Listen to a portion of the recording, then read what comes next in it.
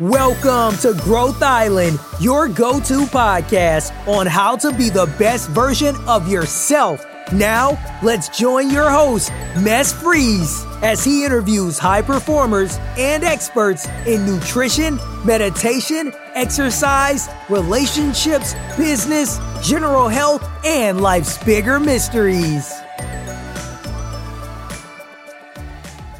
Welcome back to the Growth Island podcast. This, I have a feeling, is going to be one of my favorite podcasts. It's a subject that most of us potentially don't talk that much about, but are extremely curious about and want to learn more about. So today I got Dr. Laura Berman on. She's one of the leading experts in the world on sex. Yes, you have it right. Sex. Something that most of us are interested in, and also relationships, because relationships are part of sex. She is a New York Times best-selling author of many books.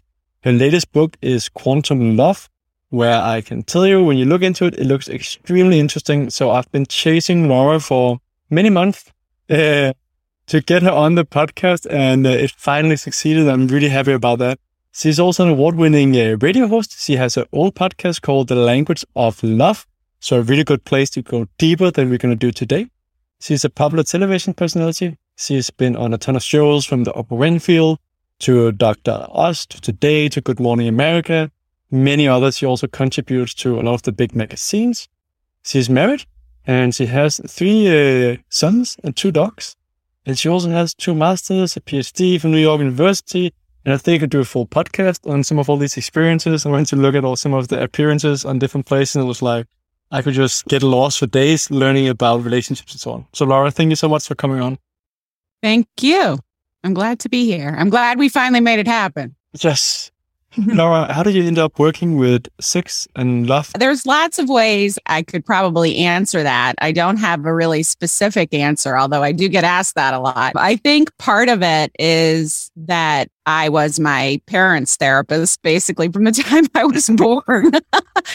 And I'm a recovering codependent, so I was definitely felt responsible for everyone else's emotions. And I think that's what originally drove me to couples therapy. And then from there, I also was lucky to grow up in a family where sex was just normal and talked about and not taboo. So it was something I was comfortable with. And when I started doing my training to become a couples therapist, I was sort of shocked that there was no training and no discussion and no availability of training within my program around sex therapy, which seems ridiculous, doesn't it? That you're going to learn to be a couples therapist and not have any training around sex therapy.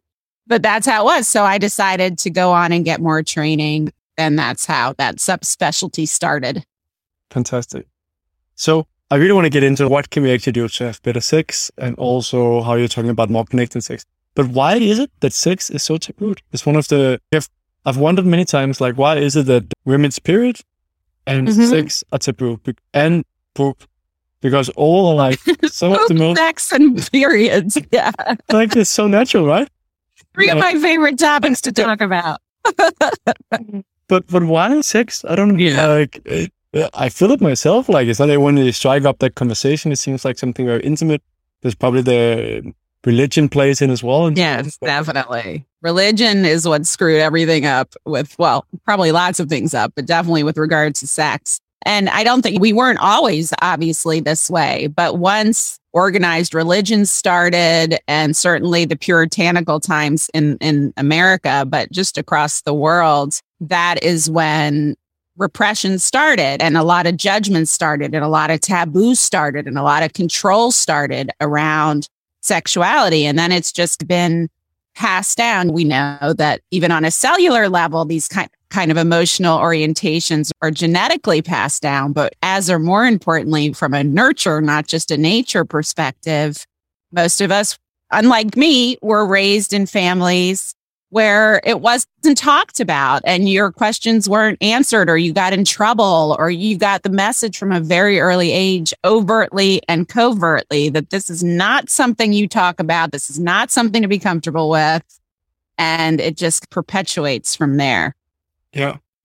So what can we do to take the sex to the next level? Boy, there's lots you can do. I think it's an interesting question because if we're talking about in a long-term relationship, taking it to the next level, people often ask me, how do you spice it up? How do you keep things interesting? And I could give you 365 amazing role plays, toys, techniques, things to try, right?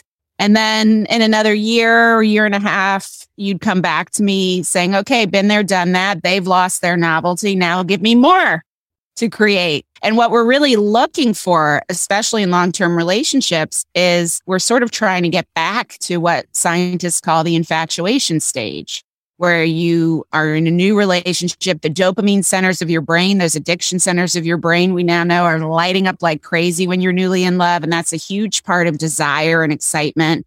You're discovering each other. You can't get enough of each other. But then as you get to know each other, get stable, get committed, get predictable, then some of that obvious novelty, you can't sustain that indefinitely. Society wouldn't function if we walked around in the infatuation all the time. So we move into what's called the attachment phase. And that's when people often start to feel a loss. And part of that is from the media, that we expect that we're supposed to be swinging from the chandeliers when we're in love with someone. And obviously life and kids and work and stuff and taking our hands off the wheel and not, getting lazy in our relationships, all those things make a big difference to your emotional connection. And if you can feed your emotional connection, it definitely feeds the sexual one. But I would say that the number one thing you can do to really achieve and maintain that excitement is to think of it more as intensity. That's what we're really looking for. You're not going to have novelty necessarily that's sustainable with someone you've known for 10 years and know very intimately. But you can create intensity. And a lot of that, and I have a chapter in Quantum Love where I really get into that for the first time really extensively. And I'm probably going to write more about it, but I call it quantum sex, where you start working with the energy of your body and the sensations of arousal. You can pull them up through your body. You can create this kind of circle of energy between the two of you. And the intensity that's available to you when you do that is not only exciting and fulfilling, but it's extremely bonding. Got it. I had some on the podcast as well that talked about breathing together under different ways of like eye contact and so on before you get started to get more in sync again. Like if you've been whether you're in a new relationship, but you've been in a relationship for longer, that you already have that trust and connection that building up. Is that some of the same things? That's one thing. I think what you're talking about is soul gazing, and where you're sort of staring. I like to instruct people to focus on the eye above the heart. So your partner, from where you're sitting across from your partner, their right eye, and synchronize your breathing and even put your hand over their heart. And what we now know, and this, is from Quantum Love as well. We now know from quantum physics and tons of experiments that are being done that when you're in a bonded relationship, you really are energetically synced up. And when you can accentuate that with an exercise like we're talking about here, a simple thing to do as you're moving as part of foreplay or even in the middle of sex, it really entrains the two of you and it moves you into the same frequency. And it also gets you really present in your bodies and really present with each other energetically and even intellectually, which definitely sets the stage for a beautiful experience. But then there are other techniques. Using your breath, visualization, and muscles, Kegel muscles. You can pull, which are those muscles that men have too, that you use to stop the flow of urine. It's the same muscles like midstream if you were to stop it. So using those muscles and breath and focus, you can actually, I always encourage people to practice on their own first because there's less distractions, but you can sort of pull that sensation. Most of us, the sexual sensation is localized to the genital area, but you can actually pull those sensations up first to the belly and just practice that, then to the heart. You can actually have 7 chakra orgasms, which is a lot of fun. Sounds like it. I interviewed John Gray as well, Men of Mars and Women from Venus. Mm-hmm. He talked about tantric sex, very similar as well of Nick Higher, and said that men was only allowed to ejaculate once a week, and then they could have sex many times a week, but not release the full energy.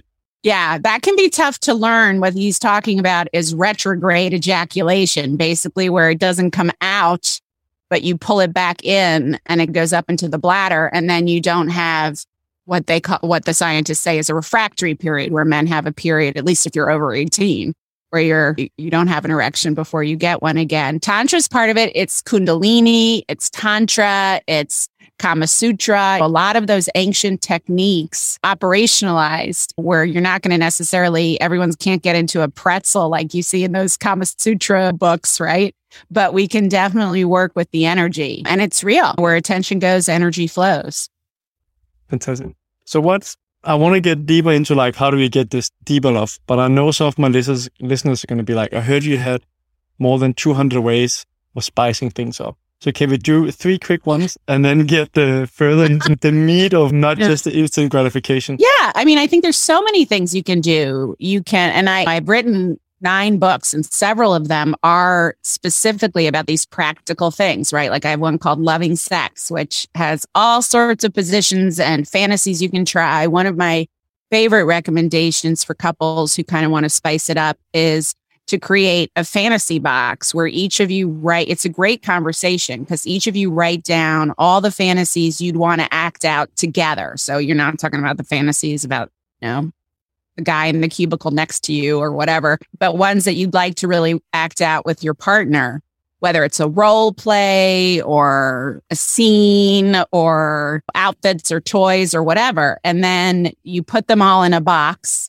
or in a baggie or whatever. And once a month, you don't have to do it every week or every day. Just pick one out, and whoever's fantasy it was, they take the lead in making that happen. I'm a big fan of playing with toys. There's so many options out there. One of my favorite, I have a line of sexual aids and devices, and one of the most popular is sort of these vibrating remote controlled panties. That's a lot of fun to create some excitement and play. You go out to a restaurant or to a party, and she wears the underwear and her partner has the controls and can zap her whenever they want. Definitely, there are certain positions that accentuate arousal. Only 30% of women can have orgasms through intercourse. And that's usually because they have direct clitoral stimulation.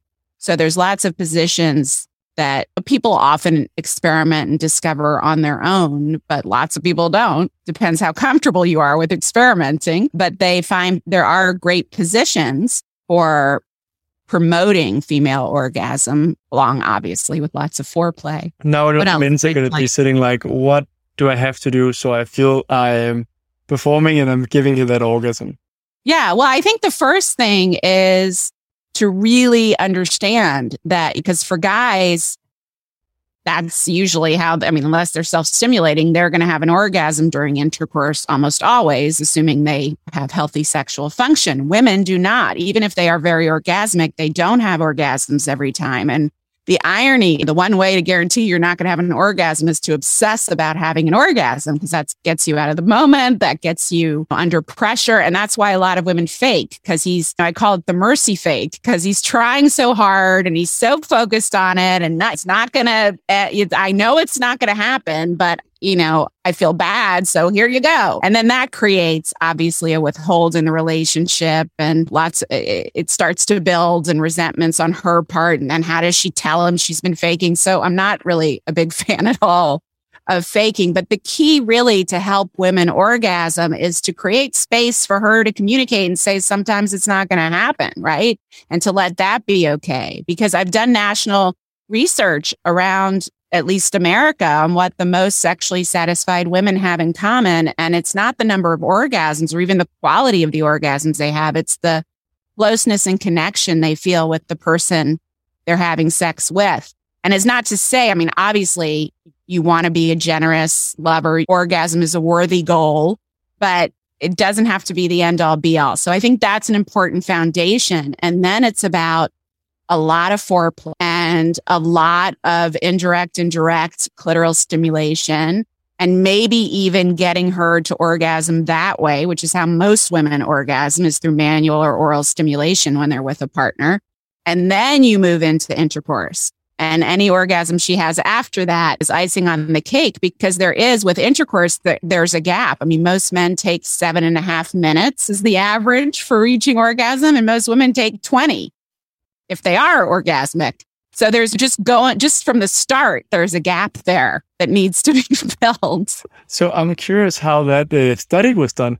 Because if it's self-reported, we know. No, there was a timer. There was a timer, and couples time themselves because it was part of a clinical trial on some sort of erectile dysfunction or thing drug for men. And and they came to that data as part of their larger research. But I found it really fascinating. And then during intercourse, one of my favorites to recommend that I talk about in Loving Sex is called the CAT, the coital alignment technique. And it's actually, we're talking about heterosexual sex, obviously, here. It's a variation on the missionary position, which in and of itself, as we're talking about taboos and the history of our restrictions around sex. I mean, missionary position, right? And what's that about? The missionaries basically said this is the only right way that you're allowed to have sex, man on top. I mean, I still don't understand where the term missionary position came from. But it's the man on top and the woman on the bottom. And I'm going to get into specifics here. But once he's in, right, he lifts up and forward so that his pubic bone is pressing against her clitoris.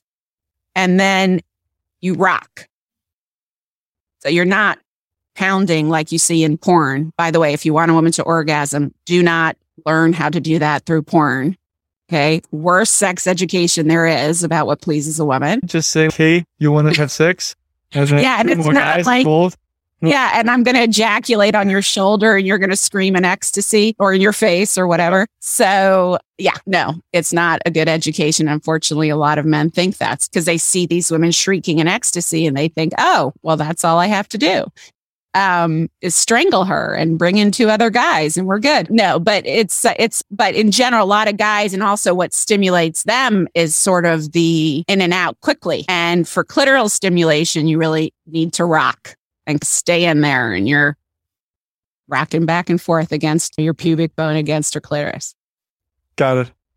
So now at least for the impatient, they're like, okay, I need something. You have some key techniques. We have key techniques that can be practiced. And once those 3 have been practiced, then it's time to get into the book and get which of your books had Loving Sex.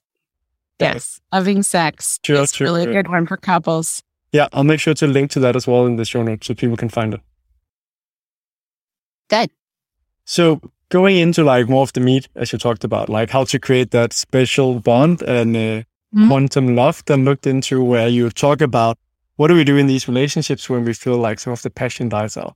What are concrete things that people can do? Well, if we're talking, are we talking about technique or like sexual stuff, or are we talking about the larger kind of connection between the two of you that feeds your sexual energy? Which one? Both. Let's get into all of it. Okay, let's talk about the foundation first, sort of the context of your sexual relationship, especially if you're in a relationship with a woman. Like I was saying earlier, not only is our satisfaction deeply tied to the connection, and it doesn't mean you have to be madly in love with each other to feel that connection, but there's safety, there's emotional attunement, there's affection, there's a sense of connection emotionally, right? And the more of that she has, the more, that's why so few women reach orgasm at all during one night stands. So the closer and the more connected and the safer and the more attuned she feels to you in the bedroom and out, not only the better her sexual response in general, but the more inspired to be sexual she will be. I mean, I call it the sex romance stalemate in heterosexual relationships, because what a lot of women don't know about men, heterosexual men, well, all men, but we're talking about women not understanding this, is that men achieve a sense of closeness and connection and emotional intimacy. They achieve that in long-term relationships in large part through the physical act of sex. That's the vehicle that feeds their sense of having that close connection. Women are achieve that sense of close connection through sharing, spending time together, cuddling, attending to each other emotionally. So when she's not sexually available to him, he feels less emotionally close to her. And then when he feels less emotionally close to her, he just automatically isn't as attuned or romantic or cuddly or anything else. And then she's that much less inspired to be sexual with him, and so on and so forth. So it's, if you want a really good sexual connection with a woman, all other things being equal, obviously she has medical issues or hormonal issues or things that are affecting her libido. That's a different story, but I have a book for that too. But if he's, all other things being equal, if you want a really good, robust sex life with a woman, you've got to constantly invest in the emotional and romantic connection. I always say that guys are like sort of a microwave oven. They can go from 0 to 60 really fast, but women are a slow burning stove that you got to stoke emotionally all week. And then when you're able to have sex, she's much more present with you and connected to you and inspired to be sexual. So that's sort of, I mean, there's a lot. We could talk for hours about things you can do to enhance your emotional and relationship connection. But one other thing I would say is that for most couples, especially if you have kids, you must embrace scheduling sex. And the media and the culture all around the world, doesn't matter what culture you're from, sort of promotes this Hollywood image of it's supposed to happen spontaneously or there's something wrong. But if you're waiting for it to happen spontaneously, especially if you have kids and you're in a long-term relationship, you're going to be waiting a long time. And people often resist, right? And people often resist scheduling like, oh, that feels so artificial and it should be spontaneous, but it's not happening spontaneously. And once you schedule it, and it doesn't have to be at exactly the same time every week. It can be different week to week. But if you at least know you have that one time together every single week, then lots of really cool things happen. First of all, you start to sort of look forward to it. The one that maybe is less available is prepared for it and ready to get into it. You're extra flirty with each other. There's a lot more openness, especially if there's been some tension around uneven desire. There's a lot more openness and connection around cuddling and hand holding, because there isn't that question of, if I reach out and give him a kiss, is he going to think I'm trying to start something and then I have to reject him? And so there's none of those unspoken conversations or guesswork happening. And it really opens things up, I find, in relationships where it's just not happening between the two of you. Yeah, Now it's funny with relationships and sex in general that we have this idea that it's just all going to come natural. Everything else in our life, like we learn about, we read about. Yeah. We learn about finances, we learn about calculating, like simple things. But like, how many people have picked up a book and read about relationships? Like the most important thing in your life. And it's just supposed to come natural because it's not only do we not read about it, but we model ourselves after our dysfunctional, effed up families. What we saw growing up unconsciously, usually. I mean, it's not like we're saying, oh, dad never spoke to mom when he was mad at her, so now I'm not going to speak to. It's not conscious, but without learning otherwise, we default to what we know. And then the whole thing just, but it makes sense. So couples with kids, potentially also couples that don't have kids, but that are working too much. Mm-hmm. They don't have it. Schedule the time, prioritize it, and then it's easy. And put away the technology, people. I mean, I have been doing this for a long time. And I would say in the beginning of it's at least 25 years. And in the beginning of my career, most of whom I saw who were struggling were older couples or couples who had been through lots of stress together or whatever. Now, over the past 5 to 10 years, I see so many young, healthy couples, often in their early 20s, who just are sitting next to each other on their couch on their devices. And it obviously is true for everyone, not just younger people, but you really have to create those pockets of technology-free time together. Not necessarily even to have sex, but most couples don't talk to each other. This was another piece of research that blew my mind. Most couples don't talk more than 15 minutes a week about things other than the logistics of their lives. They talk about the bills or the job or the repairs or the vacation or things that need, they don't actually heart to heart, soul to soul, hang out, talk more than 15 minutes a week, which is pretty astounding to me. But I totally can see that happening in today's world because you're just sitting next to each other, talking to people on social media. It's crazy how our phones have taken over so much of our life. I think phones and social media can be so empowering, so amazing, but the way it's being used by 99% of people is horrible. Yeah, like, I try it can really do a number. Yeah, I try to put my phone away as well. Often it's not like visibly there because there's a thing when you can see visually, you kind of it's a tick. You just keep picking it up. I remember, especially when our kids were smaller. I mean, my husband and I are coming up on our 20th anniversary. God, I guess I've been doing this for almost 30 years. Keep losing track of time. But when the kids were younger, especially, and there was just not a lot of time where we could hang out awake together. Our rule was anytime we were together and the kids were not there or taken care of, our technology went away. And believe me, it was not very often, right? But we weren't gonna, if we had that pocket of 20 minutes or 30 minutes or an hour or 5 minutes, okay, phones automatically went away because otherwise you're not gonna ever find the time to connect unless you actually make it. Makes a lot of sense. You speak about the quantum love and like that we are pure energy and we're basically energy connecting. Yeah. Someone that's never heard about quantum before and they're like, saying, what the hell is this? Yeah, I was that way too. I mean, I've always been a real kind of left brain, practical scientist into the logistics of how you can repair things. And after going through my own dark night of the soul, or as I call it, whoppers of AFGEs, another freaking growth experience after another. I lost my mother, who I was extremely close to, and my kids were all melting down, and I had cancer, and I had to completely stop my life. And during that time, as I was helping try to find ways to heal them and to help them heal and also to heal myself, I discovered quantum physics, basically. And what we now have started to learn, I mean, it's really the science, and this was my science mind needing to understand this.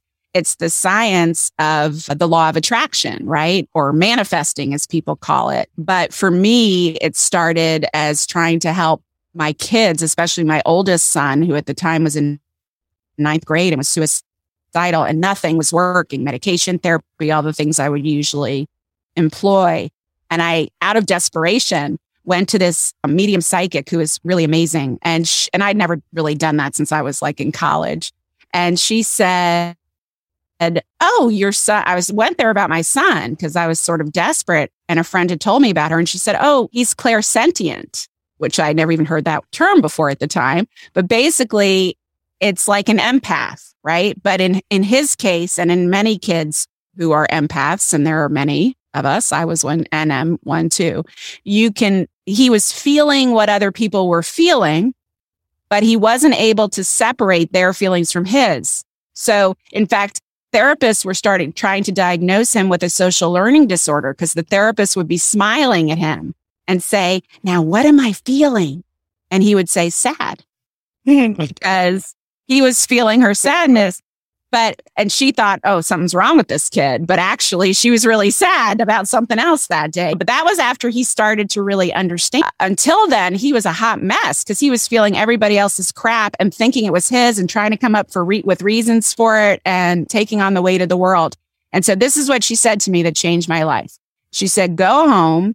You have to be super, super sensitive to your emotional state when you are anywhere near him. And I was like, well, I'm always upbeat. She's, no, you're upbeat, but you're anxious going into the room. You're wondering, he's home from school. You're going in to see him. There's part of you that's prepping for conflict or problems or whatever. She showed me how to ground my energy, which I teach in Quantum Love. And I also have some meditations on my website that show you how to do this. But she's like, it's really important for him in particular that you ground your energy, that you really open your heart, and that you're really in a feeling of peace and love when you present to him.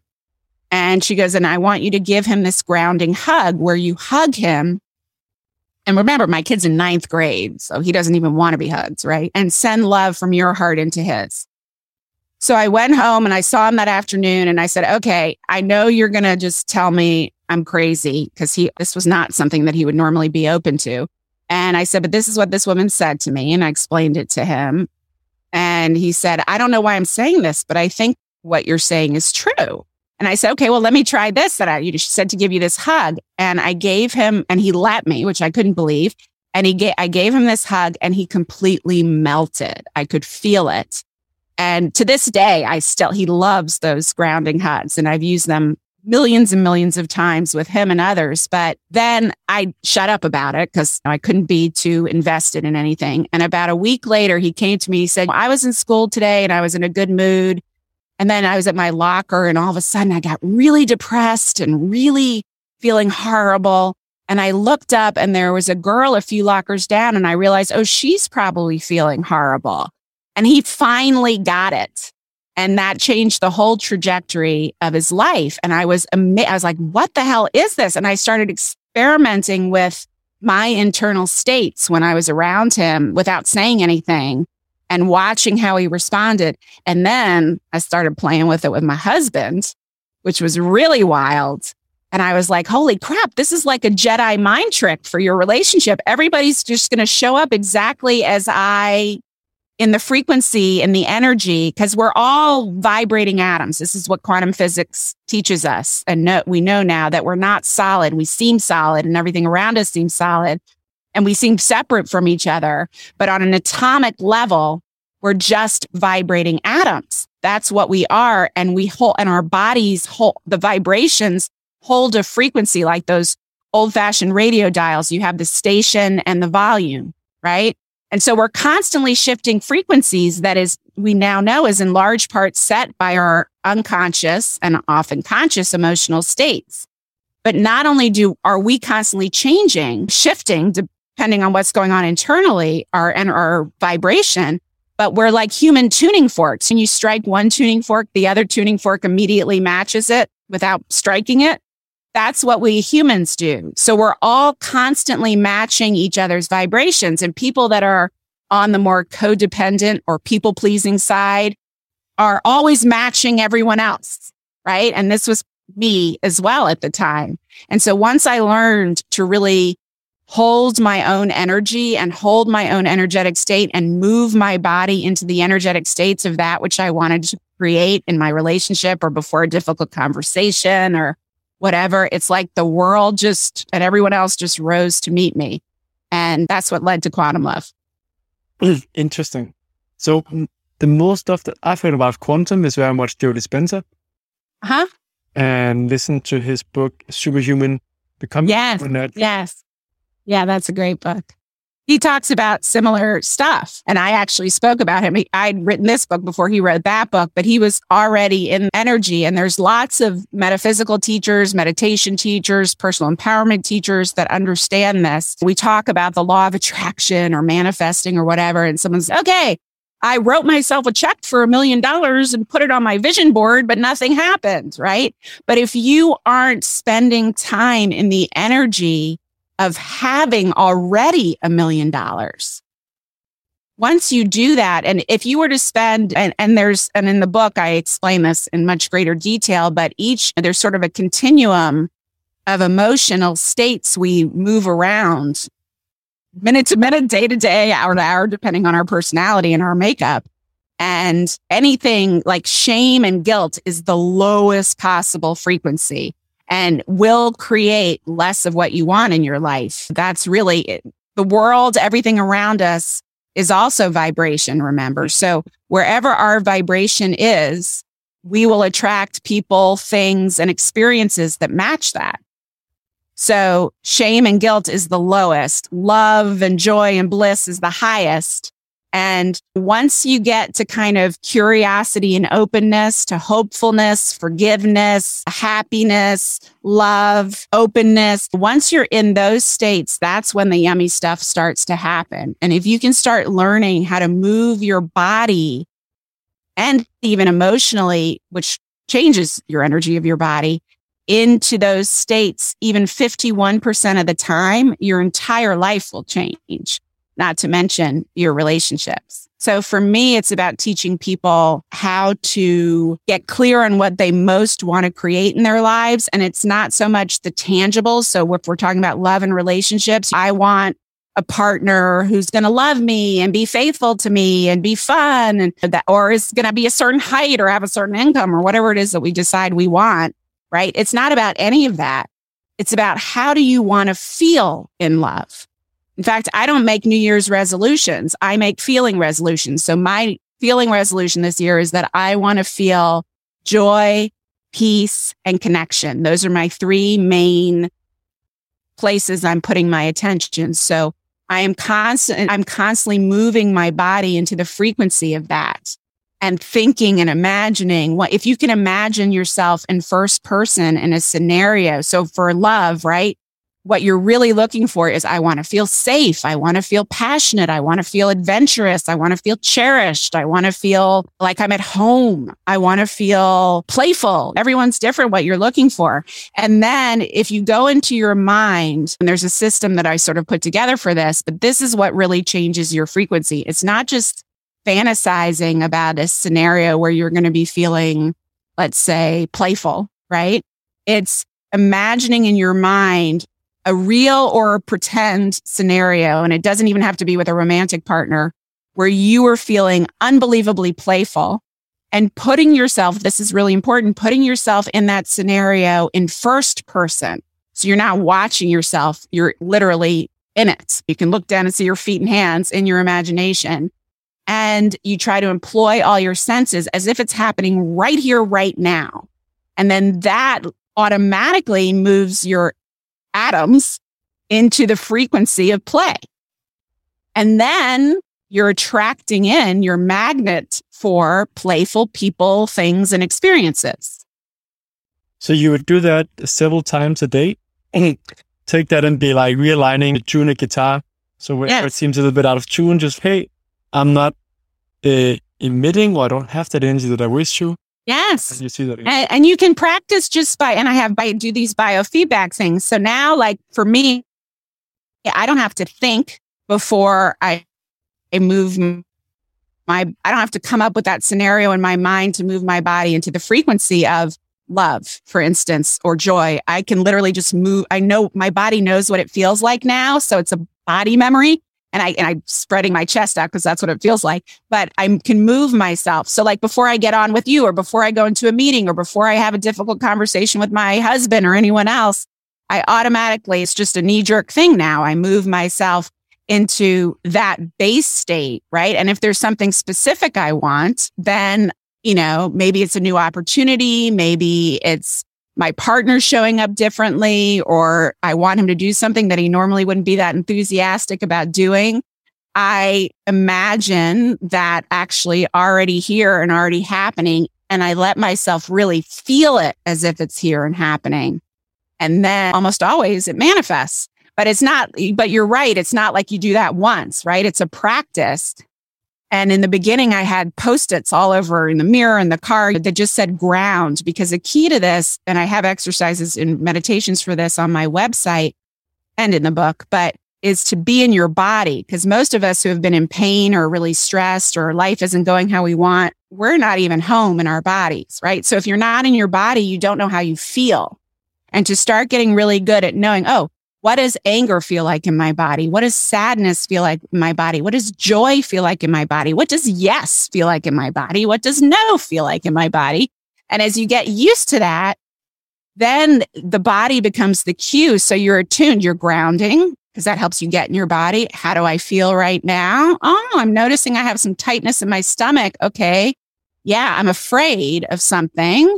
Is there something that's scaring me? Is this real or imagined? And what is it that I'm really wanting right now? Oh, I'm wanting not to feel like a wallflower at this office party. I'm really wanting, what energetic state can I move my body into that would welcome comfort talking to my colleagues and people noticing me, or whatever it is. And then you move your body into that and you just become a magnet for that. Got it. So I'm thinking, I'm starting to run into more and more people that talk about the quantum field and so on. Yeah. I also had a guy called Espen on that talked about quantum living. If someone is sitting in, especially people that are very like science-based or critical, saying like, this seems like not too nice people talking, but it's crazy stuff. It's woo-woo. Yeah. Is there any point of trying to convince them, or is it just going to meet them when they're ready, or is there anything that you think that would be helpful to say? Well, I wrote Quantum Love with my husband in mind because my nickname for him is Senor Root Chakra, because he is so pragmatic. He is agnostic, if not an atheist. He only believes in what science has unequivocally proven. And that's totally fine, right? I still have exactly what I want using Quantum Love. But when I wrote this book, I wrote it because this was sort of my coming out. I'm a big science researcher. Everything has to be proven. I come from academia. And to come out with this book that I knew people were going to be like, what the hell is this? I really, first of all, in order to even be convinced myself, I needed to really understand the science. Like, how the hell is this real, and how the hell does it work? Or am I making it up? Right. And I found, and I spent 4 years, I wrote this book in 6 months, but I spent 4 years researching it. And the second chapter in the book is all of the scientific foundations for why this works, and real research from the original quantum physics experiments of the double slit experiment, where you're looking at electrons versus waves, and the fact that quantum physicists, when they do experiments, do them in a vacuum with them far away, because what they found early on, which is what led to most of these discoveries about the quantum field, is that the scientists' unconscious and even conscious expectations of the outcome of the experiment, what they were imagining was going to happen or hoping would happen, impacted how it happened. And they discovered that accidentally. And then that's what led to everything else. But there's been so much really cool research. And this has really only been over the past 100 years. Einstein, was happening toward the end of Einstein's career. And he was like, I don't even know how to wrap my head around this. He called it spooky action at a distance. That was his term for it. But it's really something that has been evolving and is still evolving over the past 100 years. So it's really not that understanding is pretty new in our world history of scientific understanding, but it's real. And if you want the science, it's funny because if I were to reprint this book, I would put chapter 2 at the end, because so many people tell me, oh, I'm not smart enough to read this book. It's all this research. I'm like, no, that's just chapter 2. I was thinking about my husband and convincing him first before he read the book. But now I would probably put it at the end. But if you want the science, it's all there. Got it. It is fascinating. Joe Dispenza also tries to go in to explain some of the science and how with brainwaves. And I think I've heard about the Heart Institute or something like that in California. Yes, the Heart Math Institute. And they've been able to measure the electromagnetic field of our hearts. And when you move, and this is a lot about what Joe Dispenza talks about, and he's right about this, but a lot of his focus is on creating coherence, energetic coherence between the electromagnetic field of your brain and the electromagnetic field of your heart. And in fact, when you practice these things in Quantum Love, you are doing that, but you're also tailoring it to that which you want to create, especially in love. It's extremely fascinating. I think like energy, or what we call quantum physics and so on, like we look the next 20 years or 10 years, that together it's going to explode. Yeah. Yes. And when you think about it, one of my favorite people and authors is you should have her on the show, is Anita Moorjani. And she wrote a beautiful book called Dying to Be Me, about her dying basically and coming back and what she learned on the other side. And she writes it so beautifully. I know lots of people have had that experience and written about it, but she's probably my favorite one because of the way she articulates it. And one of her metaphors, which I just love, is that she said, when we're in our bodies, we're limited by our 5 senses, what we can perceive with our 5 senses. She said, it's like being in a pitch black warehouse and all you can see is where you shine your flashlight, AKA your 5 senses. That's all you can take in. What I would add to that is that we now know we take in 20 billion bits of information into our brains every millisecond, but we only consciously process 2,000 of them.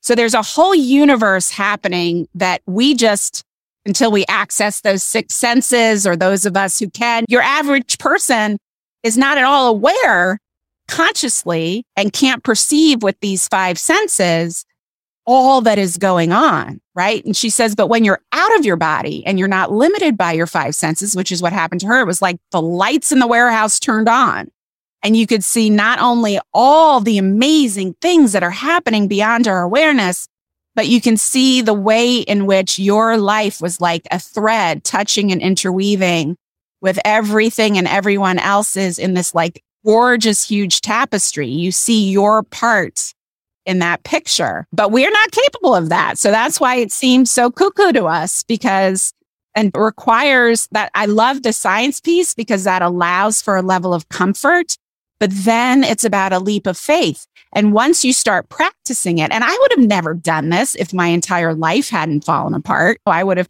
but I did, right? But once you start practicing it, then you get convinced, because in the practice, the proof of the pudding is in the eating, right? Once you practice it, you start to see the shifts and the changes that happen in your life. Yep. What you're describing sounds similar to what I hear from a lot of people also that try mushrooms. I haven't tried it myself. Yes. I saw fantastic fungi, or like as well on Netflix, where you're like, and you see and understand that how like the connections between the trees and the mushrooms and how you see them. Yes. And I actually have a good friend who is a guide for journeys, does therapeutic guides, which if you're going to do it with this kind of spiritual or therapeutic purpose, it's really helpful to have a guide, someone who understands it and is a therapist themselves and is really helping to move you through the process. But the way that I was told, which I love this kind of metaphor, but it gives you all the benefits of dying without having to die. Because it gets you out beyond your five senses. Yeah. And you can really perceive things that in your regular conscious state, you can't. Yeah. Or most of us can't. That's another area that is also evolving so much, figuring out the right guidance, so like it's safe and it's a growth journey and it's not something that's... Yeah, you have to do it with real responsibility. But I can tell you, I have had some clients that I've worked with in therapy who are just so stuck. And I had this one guy who was he was a pretty extreme narcissist. I don't judge narcissists. I have had a lot of them in my life. I think we're all a little narcissistic, but he was an extreme narcissist, struggling so much in his relationship, struggling deeply with grief and guilt around losing his mother, couldn't handle connecting to any deep emotions. His relationship was, I worked with him for a year and he was extremely successful in the outside world, but just in so much pain internally and could not and would not, he made some strides, but he was still struggling so much. And I referred him to this friend of mine who did these journeys. And I've only referred maybe a handful of clients through the years, but when I tell you, it completely transformed him. He got it. He got the truth. He talked to his mother. He understood things on a visceral level that he'd been trying to really feel and understand, but only could intellectually wrap his head around.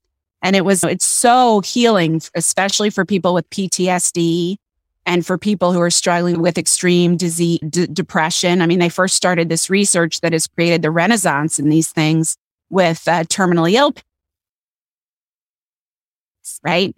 And now they're using it with returning vets who have PTSD and other people who have PTSD. And so the therapeutic uses are starting to really broaden, which I think is really exciting. It is. I really look forward to following the research the next couple of years. And I really want to get deeper into the whole quantum field. It's one of those things I've also learned to be more heartful, going from being very much in my head and then that amazing feeling of being in the body. Laura, time is running really fast. You want me to take you into... Okay, I was going to say, I'll take you. We don't have to do it now, but I was going to say I can take you quickly into home frequency, into the quantum love if you want. How long? You want to do it as an extra? You can put it on your website? That would be fantastic. Can we do that there in the end? And then it will be fantastic. I really appreciate that. Okay, so go ahead. In I always ask about 1 to 3 advice if you have to give about living a more happy, healthy, meaningful life. So if you just have to boil down to 3 advice for the listeners, what would that be? Oh my gosh. First and foremost, before you can really call in real love and love anyone else, you have to really discover the love for yourself. And if there's nothing else you do, working on really loving yourself, not because of who you are and what you do or don't do, but just simply because you exist and we are like miracles that we're even here, everything that had to happen for us to be here, right? So if you can if you can focus on self-love, everything else will fall into place. And the second thing I would say is really learn and understand and start paying attention and thinking about how everything is frequency and nothing is as it seems. And if you can start tapping into that and playing with that, I promise your entire life will change for the better. And the third thing I would say is if you want your sex life and your romantic life to be that which you desire, obviously some of these more quantum things are really important, but also what's in the logistical field, as I call it, not just the quantum field, the things we were talking about in the first half of this, right? That you have to create, you have to invest. If you talk to any couple who's been together for 70 years, the first thing they say before they give their advice on how they made it work is that it takes work and there are ups and downs, right? Those two things are true for any long-term healthy relationship. And so you must prioritize and invest in your connection sexually and emotionally. That is definitely something that is implementable. And I'm sure all the listeners can appreciate that as well. Laura, where can people find out more about you? And I'll make sure to put everything in the show notes as well. Yeah, you can follow me on social media. I'm always making videos and posting tips and tools. That's on all platforms at Dr. Laura Berman.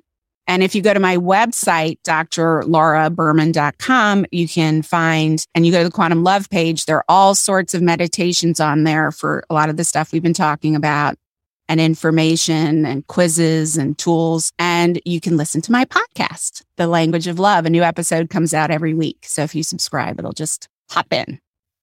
Highly recommended. So, thank you. Laura, thank you so much for finding the time. I really appreciate it. I'm sure this is one of my favorite episodes. I love to talk about relationships and get deeper into that. And I think for me, learning more about the quantum field is part of my next journey. In being from the research side, I like to see like double-blinded studies and things that we can measure. But I also know there's something that we can measure. And learning about it, this just like we thought like the brain wasn't able to change that when we become adults. Now we know meditation can change. So I'm super curious to figure out what is that next thing that we think we know, but that we don't. And I think quantum field is one of those areas. Yes, absolutely. It's a whole new universe to explore. And we could do the meditation. Yeah. Okay. So here, I'll just say what this is for. So I'm going to walk you through a really simple way to experience what it feels like to be in what I call home frequency, or like that quantum love zone, where more of what you want to create is going to match your frequency, right? It's going to come to you, because the only thing we can perceive is what we're vibrating in harmony with. So close your eyes. I'm going to take you through it. Close your eyes. And if you can, put your feet on the ground. And we're going to ground first, so we're not like ungrounded electrical cords, and we can really work with it. So the way that I like to ground is, as you take a deep breath in, you imagine light of any color that comes to you. As you breathe in, it comes in through the top of your head like a beam of light. And as you continue to breathe in, it flows through every cell of your body. And as you breathe out rather forcefully, imagine the light flowing out your tailbone and going deep, deep, deep, deep into the earth like roots of a tree. Okay. So you're going to breathe in the light through the top of your head. It's flowing through every cell. And then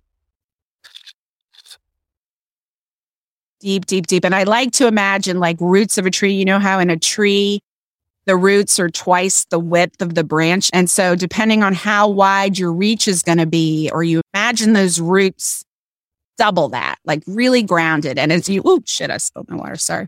Like that. And as you do that, you'll feel a kind of settling. So just take one more breath like that. And this is a great way to just get back into your body. Okay, now from this grounded place, really simple. I just want you to think of a time in your life, real or just made up in your mind, where you felt pure, unadulterated, unequivocal, all is right in the world love, where like maybe you kissed your beloved for the first time, or you climbed that mountain, or you accomplished that amazing goal, or you held that baby, and whatever it was. And it just go with the first thing. There's no wrong image. Okay. Now here's the key. I want you to go into that scene as if it's happening right here, right now, in first person. So imagine employing all of your senses. What would it feel like, look like, smell like, sound like? And you are in it. You're not watching yourself in it. So just be in that scene, because the brain and the body don't know the difference between reality and rehearsal. So as you do this, you are actually moving your body into the frequency of that. So you can spend 30 seconds there if you want, or 10 seconds, but just notice what it feels like in your body. Because what I find and what many people find is there's sort of a bubbling and a spreading in the chest, a softening of the shoulders, a softening of the belly, a settling of the booty on the chair. You feel that? Okay. Mm. So now I'm going to show you one more thing, because this is how you start to train your body. It's what I call the biofeedback system. Okay. So you feel what this feels like in your body, right? Now I want you to go in your mind's eye to something that stresses you out, or something you're not feeling great about, or something you're embarrassed about, or ashamed of, or scared about, or worried about, and go there in your mind. We won't spend a lot of time here. This is a comfortable place for a lot of us, but we won't spend a lot of time here. But do you notice the changes in your chest and your shoulders and your belly? Closing in. Yes, it closes in. You can feel the difference, right? Okay, now go back to that original scene in first person as if it's happening right here, right now. And sometimes people have to imagine erasing a screen if that thing they're stressed about is really sticky, right? Make the screen blank and then go back into the prior state of joy and love and all is right in the world scene, as if that's happening right here, right now. And tell me what happens in your body. Slowly opening up, but it's still stuck. Yeah, so stay there for a minute and just really relish that scene. I mean, I have people call in love into their lives this way, just imagining imaginary scenes, even people who have never been in love before, real love, right? They imagine what it would be like if I felt X, Y, or Z and I was in that scene, and you're magnetizing more as you are here. So this is really good that you're noticing it's slowly opening, because what you want to do is stay there until you feel open again.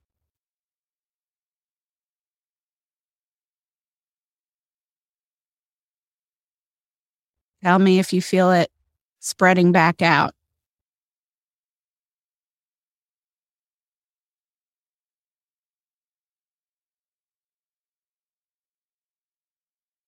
Slowly, but I'm more in the head now.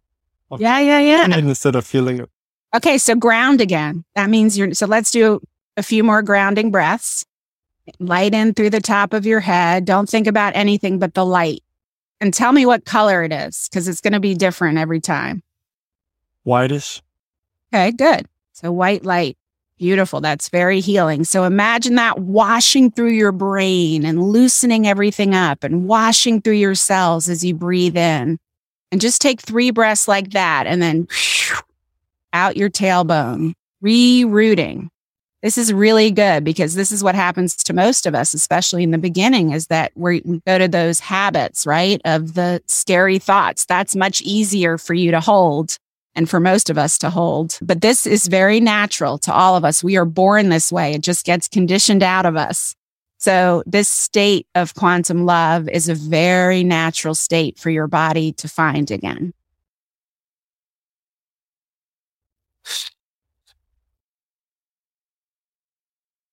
Now it's in the chest again, opening up. Yeah. Once you grounded, you could get back there. I see the smile on your face, so I'm assuming you're back there.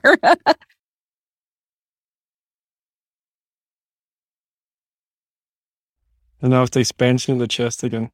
Yes. So you can feel the difference, right? Now you can imagine, and when you're ready, let's keep you there. Just gently open your eyes. But you can see the difference. And once you start practicing, in the beginning, I was doing that all the time just to train my eyes. Just, what does this feel like? What does this feel like? What does this feel like? What does this feel like? And then that's how you sort of train the body memory. And you also gain the mastery. So when you're in a crappy situation or you're really stressed out, that's why it's so important to constantly ground. At first, you will be grounding to get unstressed so you can move into home frequency. But then you'll walk around in the world grounded and you won't have to adjust all the time. I mean, sometimes obviously we're human and we're going to get triggered and we're going to get freaked out about things.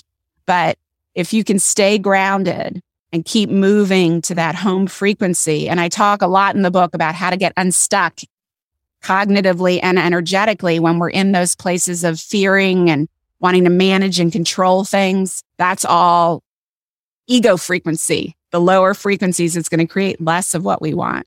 But it's amazing. That's how you do it. Pretty simple, right? Yeah. The feeling right now is like the opening expansion of the body and groundness. And almost like when some part of your body is asleep. Like yes. There's a tingling in the chest.